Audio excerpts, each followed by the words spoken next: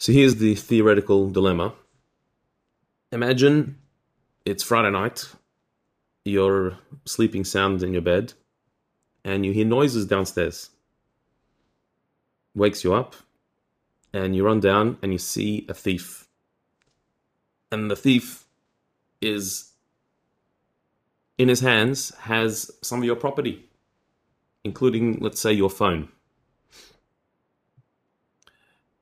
Can you grab the phone off the thief to save it from being stolen? The issue being that the phone is muktzah. Can you touch muktzah to save it from being stolen?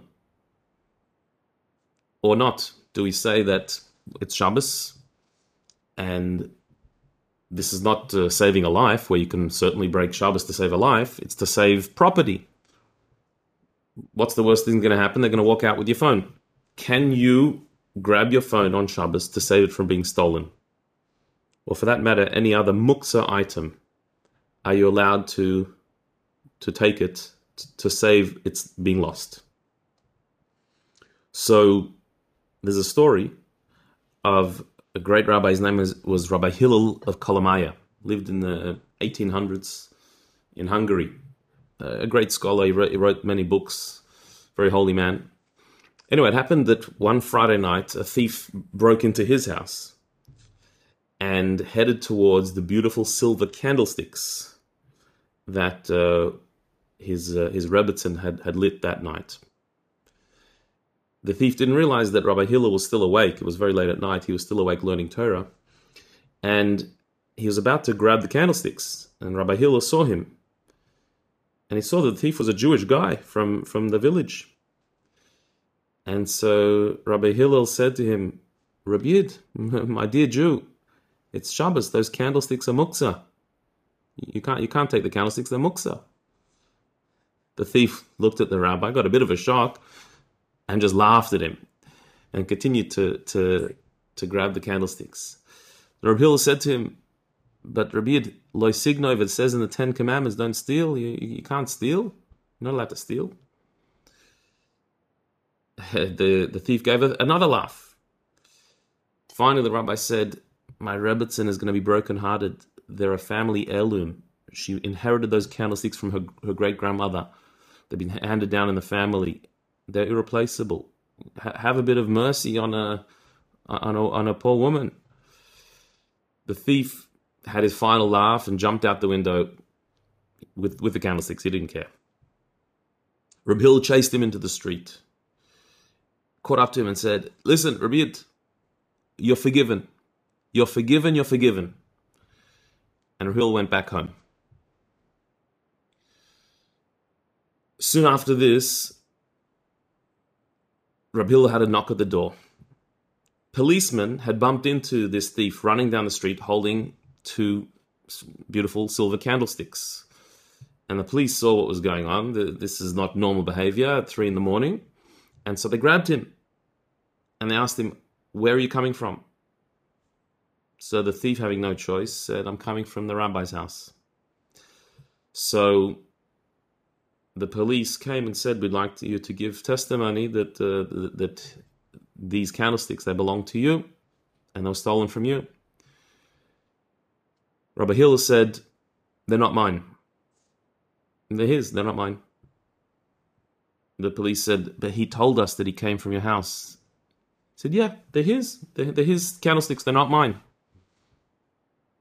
So the police were a bit confounded by this. They wanted to get this thief in jail. And they figured, maybe it's because it's Shabbos. The rabbi doesn't want to testify. So they asked him, please come to the police station after Shabbos. We would like to properly record your testimony. The rabbi said, sure. So after Shabbos, he came to the police station. They'd held on to this thief. And the police asked him again, Rabbi, these candlesticks, do they belong to you? The rabbi said, absolutely not. They're not mine. They're his. They belong to him. The rabbi was saying this honestly because he forgave the thief. He said, you're forgiven. If you forgive the thief, so then that means you're giving him what he stole. And so he had no qualms about it. They're not my candlesticks, they're his. Now, this was Rabbi Hillel of Kolomaya. He was an extremely high and holy man. He was a big tzaddik. And so the way he reacted to a thief was first to tell him it's muktzah what you're stealing. Second, to tell him it's a prohibition to steal. Third, to appeal to his emotions, a bit of sensitivity. It's my wife's family heirloom candlesticks. None of that worked. The thief took it anyway, and so he went and forgave him for the thievery. They're yours. This is not necessarily the way an average person would behave. And so the question is, for you and I, for normal people, we're not Rabbi Hillel Kolomaya. If we see somebody stealing our property on Shabbos, but it happens to be what they're stealing is muktzah, would we be able to grab it from them? So Shulchan Aruch, the Code of Jewish Law, says that there are certain circumstances where you are allowed to move a muktzah object. An object that is muktzah, and there are different definitions of muktzah, but one category of muktzah is an object that is prohibited, its normal use is prohibited on Shabbos, like a phone or candlesticks. So that cannot be moved in order to save it. You can move it because you need its place where it's sitting. You can't move it to save the object. And the examples given in Shulchan Aruch is to save it from being stolen or lost. You can't move it. You have to leave it where it was when Shabbos came in. You have to leave it there. You can't move it, which seems to indicate that you cannot move a muktzah object in order to save it from being stolen. However, the Shulchan Aruch elsewhere also says that it seems that rule, that you cannot move it, is talking about where you have a suspicion or a worry or concern that it may be stolen. But here, our case was not a suspicion, our case was a reality. The thief is in the house. And so in such a case where it's a certain reality that it is being stolen, not it might be stolen, but it is being stolen, would that be different? The answer is yes. The Shulchan Aruch says that in order to save something from definite loss, and one example is there's a fire that is destroying things, or the other example is there's a thief taking it, that it's actually about to be stolen. So there Shulchan Aruch says that there is a leniency to be allowed to move a muktzah object in order to save it from its loss. And this is only in the case where this is the only way to save it. Only by moving it will you save the object from being stolen. If there's any other way you could save it, like through threats or through guarding it, then you would have to do that in a way that's permissible. But if there's no other way, you'd be able to move it on Shabbos. And the reason given, the Alter Rebbe in his Shulchan Aruch explains, the reason why you are allowed to do that is because our sages, they enacted the law of muktzah. Muktzah is a rabbinical law. It's not a Torah law. There are things you can't do on Shabbos from the Torah. Then the rabbis extended that and said that the things that you can't use on Shabbos, you can't move them on Shabbos, even when you're not using them for their purpose. So moving candlesticks or a phone, you're not using the phone, you're not using the candlesticks, but moving it is a rabbinical prohibition. The rabbis who made that prohibition put limitations on their prohibition. And in a case where, if we do not allow you to transgress the rabbinical prohibition of muktzah, there's a concern that you'll transgress a worse prohibition, maybe a Torah prohibition, then we allow you to transgress the rabbinical prohibition. It's permissible. Here's the example.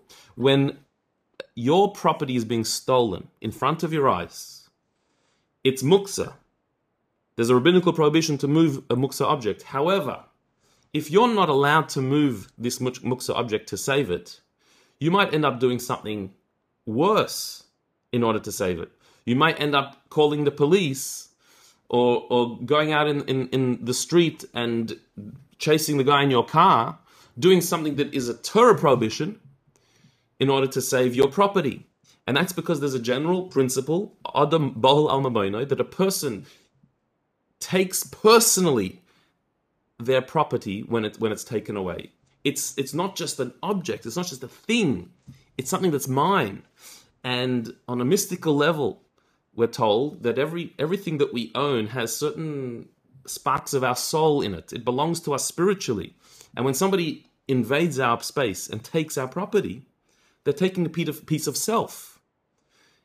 It's much more significant than just losing something of monetary value, and therefore we react strongly to our property being stolen. And this could cause us to even break Shabbos possibly in our desperation, our anger, our response to this thievery, that we'll do something that's prohibited by Torah. And therefore, the rabbinical prohibition of muktzah is suspended in order to save property that's being stolen.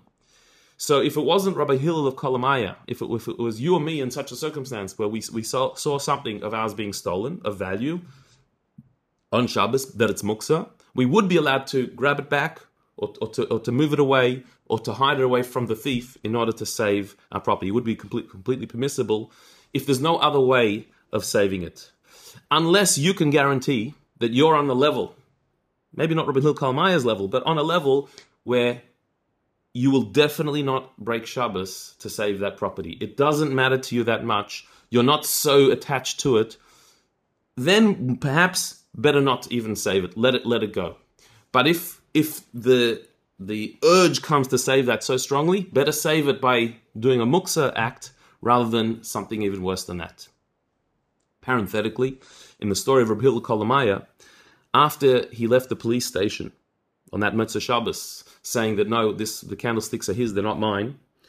So the police were left with no alternative. They've caught a thief, they thought, they were sure, and yet the rabbi says, no, they're his candlesticks. What can you do? So they let the thief go. The thief went straight to the rabbi's house and said, Rabbi, I saw what you just did. I've never seen anything like it. I realized how wrong I am in the face of such a holy man. Please show me a path of tshuva. Show me how to return, how to repent.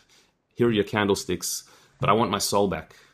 And Rabbi Hillel took him under his wing and taught him Torah, taught him the ways of Hashem. He turned himself around completely, this thief, in being expressed such love, such concern from a holy man. Just that experience turned him completely around. He became one of the great students of Rabbi Hillel Kolomaya and on a righteous path all the way the rest of his life. Perhaps Rabbi Hillel Kolomaya saw that in that neshama in this particular thief, saw the potential in him, and so therefore saw, I'm not going to fight against him. I'm going to tell him what he needs to hear, and if he can't hear that, I'm going to shower him with love, and that love will turn him around. In that case, that thief, it worked. May it work for all of us, that we should all turn around to do the right thing always.